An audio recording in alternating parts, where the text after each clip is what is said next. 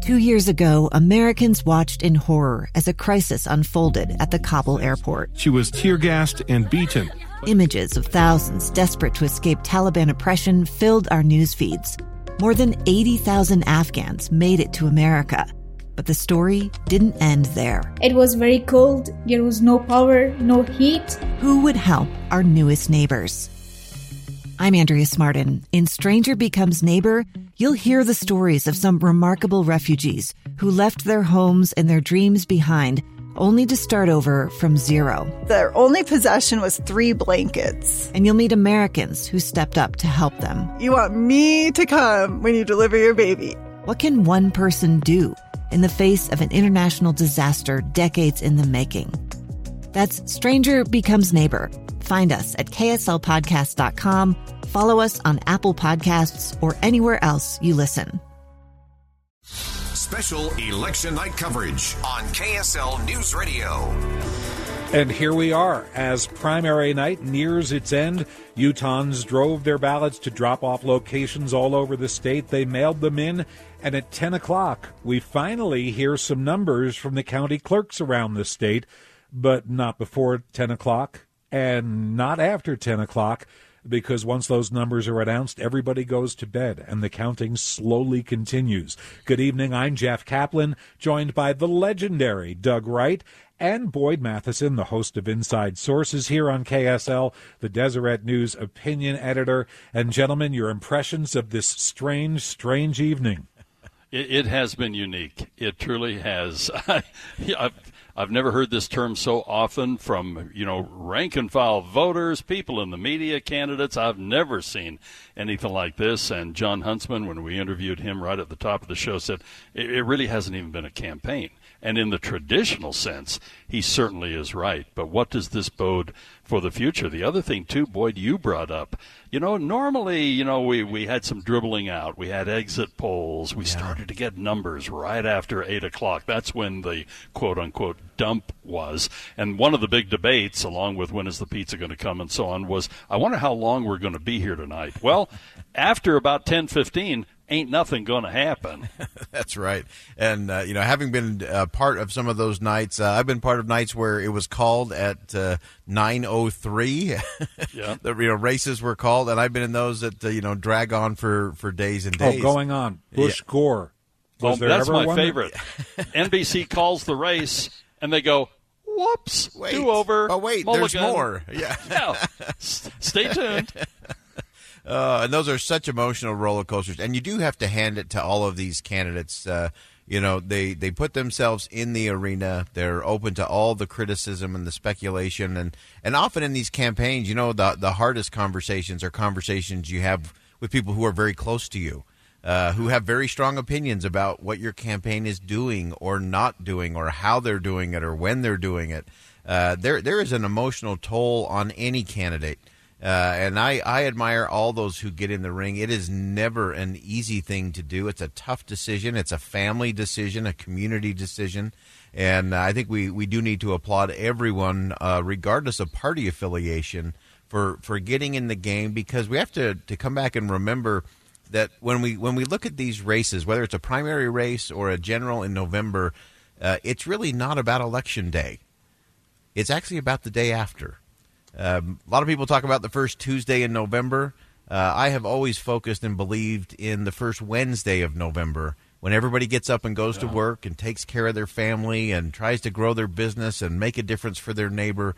And that's especially here in the state of Utah. We have a great tradition of that. And so my hat's off as we wait these last 27 minutes for some of these results to come in, is to all of these candidates and to their campaigns. They put in the blood, sweat, and tears, not for Election Day, but for what they hope to be able to do the day after, and I think that matters. This is jarring for me. Yeah. I've lived here for 10 years, and Gary Herbert has been my only governor. Yeah. I don't know what life would be like without Gary Herbert as governor. I've heard some gut-wrenching stories, of the day after, that Wednesday. And the one that I'll always remember, and he was chief of staff for Levitt when he was back at Health and Human Services and so on, and that was Rich McKeon. When he ran for Salt Lake City mayor, He told me once, and I'll never forget this, what it was like to walk in and kind of have to clean up after the campaign party, and nobody's there. Yeah. You know, it's over. And that can be a tough day, and there's only one winner. And a lot of people who gave their heart and soul to a campaign. Well, Boyd taught us you don't say the L word on election night. So I will say there will be 3 non-winners in Utah's 4th Congressional District. And covering that race for us, KSL News Radio's Dan Bomas is joining us live. Hi, Dan. Good evening. And even the winner could wind up with 30% of the vote or even less in the 4th Congressional District, as you've been discussing. Poll in UtahPolicy.com last month showed Burgess Owens in the lead, followed by Jay McFarland, Kim Coleman, and Trent Christensen. But that poll had an 8-point margin of error, so it's really pretty difficult to say whether that reflects the current situation. All 4 candidates joined the KSL News Radio team this evening, with Burgess Owens saying he's learned a lot in this campaign after 7 years of living in Utah. Says the 4th District will be a national battleground with its history of changing hands between Democrats and Republicans. Democrats must have it to keep the chaos. We must have it to get our country and culture back. I just feel blessed that our country, literally the linchpin of our nation, the way we go right now, getting the House back will be, Utah will be a big piece of that. Jay McFarland talked about the gridlock in Washington, D.C. with members of Congress who don't talk and sometimes won't even look at each other. Unless we choose a more reasonable brand of person who can work with both sides, regardless of who's in power, and actually present ideas that are viable and move the needle forward, then basically representation is done and Congress is done. Trent Christensen cited his own background in private business as preparation for working across the aisle and getting things done. What this really boils down to is effectiveness. Who can go back to Congress and take a business background, a private sector background, and be effective? Listen, this environment's going to last. It's going to last 12 months, 18 months, 2 years. We're going to have to live differently, work differently, and we're going to need someone who can govern differently, who can adapt, who can be smart, who can work with the other side, but hold true to their principles. And now State Representative Kim Coleman was quite clearly thinking about the Wednesday after the primary election day, hoping that her campaign staff, that volunteers she's put together, will still be working on a general election campaign, ready to challenge the incumbent Democrat, Ben McAdams. I've lived here. I've worked here. I've started a business here, raised my family here in CD4. So our grassroots army has just been amazing. And really, that's just what it's going to take to go all the way in November. The organization that we've been able to build throughout the district is just phenomenal. I'm so pleased. I'm so humbled at the support. And we should know shortly whether one of these candidates is going to get a surge of support in the early returns, or if it's tight, we might not know the results for several days. Dan, over the course of this campaign, each candidate has made their case, which they did eloquently here, but it's never gone to the negativity in this race. Everybody kept it to the upside, so it seems at face value. Is that what you're seeing? Well, yes. And again, some of the candidates didn't really have a whole lot of money to spend on TV ads. Burgess Owens has bought some, and we've seen some from Kim Coleman.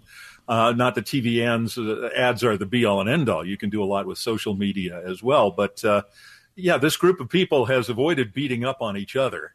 Yeah, I think that's a really interesting thing, Dan. I actually moderated one of the debates for the 4th Congressional District, and it was refreshing. It was refreshing in that they could differentiate themselves without having to attack the other person. So it really got to what I think is the key, and where we have to move our politics is we know what you're against. We know you're against your opponents, whether it's a primary or in a general election, but tell us what you're for. And I thought each of these candidates did a nice job of uniquely pointing out their strengths, their unique value proposition that they're bringing to the voters. So I'm just going to be fascinated to see what the response is from the voters and what we find out here in 22 minutes. Well, of course, with the general election coming up and the huge amounts of money that are coming in, there's probably going to be a lot of negativity thrown around, and some that's completely out of the control of the candidates. Boy, that's a real factor, stuff that flows in, the PACs, the money, and so on. And Boyd, you and I were in the same editorial board when we were discussing things with, at that time, the 4th District congressman. And I can remember when he said, I was talking with my wife, and what's the worst thing that can happen is you win. And right. sometimes that's the toughest road at all. Ben McAdams, and that wasn't what I was expecting to be the punchline of that, but it was humorous, and there's some truth to that, too. For Ben McAdams, basically, he started running for re-election the morning after the last election because having squeaked by in that race, it was always going to be a challenge come the following November. Yeah, no question. That's a tough one, and it goes back to the very genesis of the 4th Congressional District. It was a very tight race. We think back to Jim Matheson. He just barely won that seat. I've often wondered if that was partially the decision not to choose to run again. Mm-hmm. And then, Mia Love, you look at the very close races, especially the first one with Doug Owens, and then this last race was very close as well. So that's, as I mentioned a little earlier, we used to talk about the 2nd Congressional District. Now we talk about the 4th Congressional District. Was it specifically created for the purpose of giving us all drama? Yeah, I think they just went, let's just stir the pot a little bit. And somehow they had to figure out a way to have a smaller congressional district when you have both Salt Lake City and St. George in the 2nd Congressional District. Right. Yeah, and which is also an interesting thing in terms of how much ground you have to cover as a candidate. Doug mentioned the fact that these members of the House on the federal level are in perpetual re-election mode.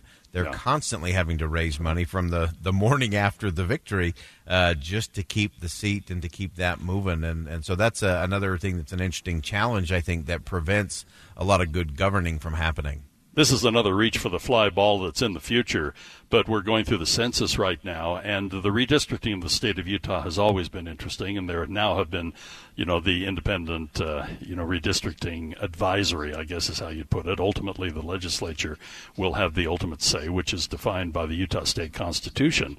But I'm very anxious to see how the state is divvied up. Remember the pizza thing, and then we have the donut hole, and all of these different things. The redistricting has been very controversial in our state. Have we gained enough population to win another congressional district in this state? We've certainly grown hugely over the past 10 years. Yeah, we're still not quite there, I think, in terms of, although the census that's also been interrupted by the pandemic, that may slow down, and it actually might. It actually might slow down the process in terms of when they reallocate members of Congress. Well, and in the last census, too, we were all rankled because, wasn't it Kentucky?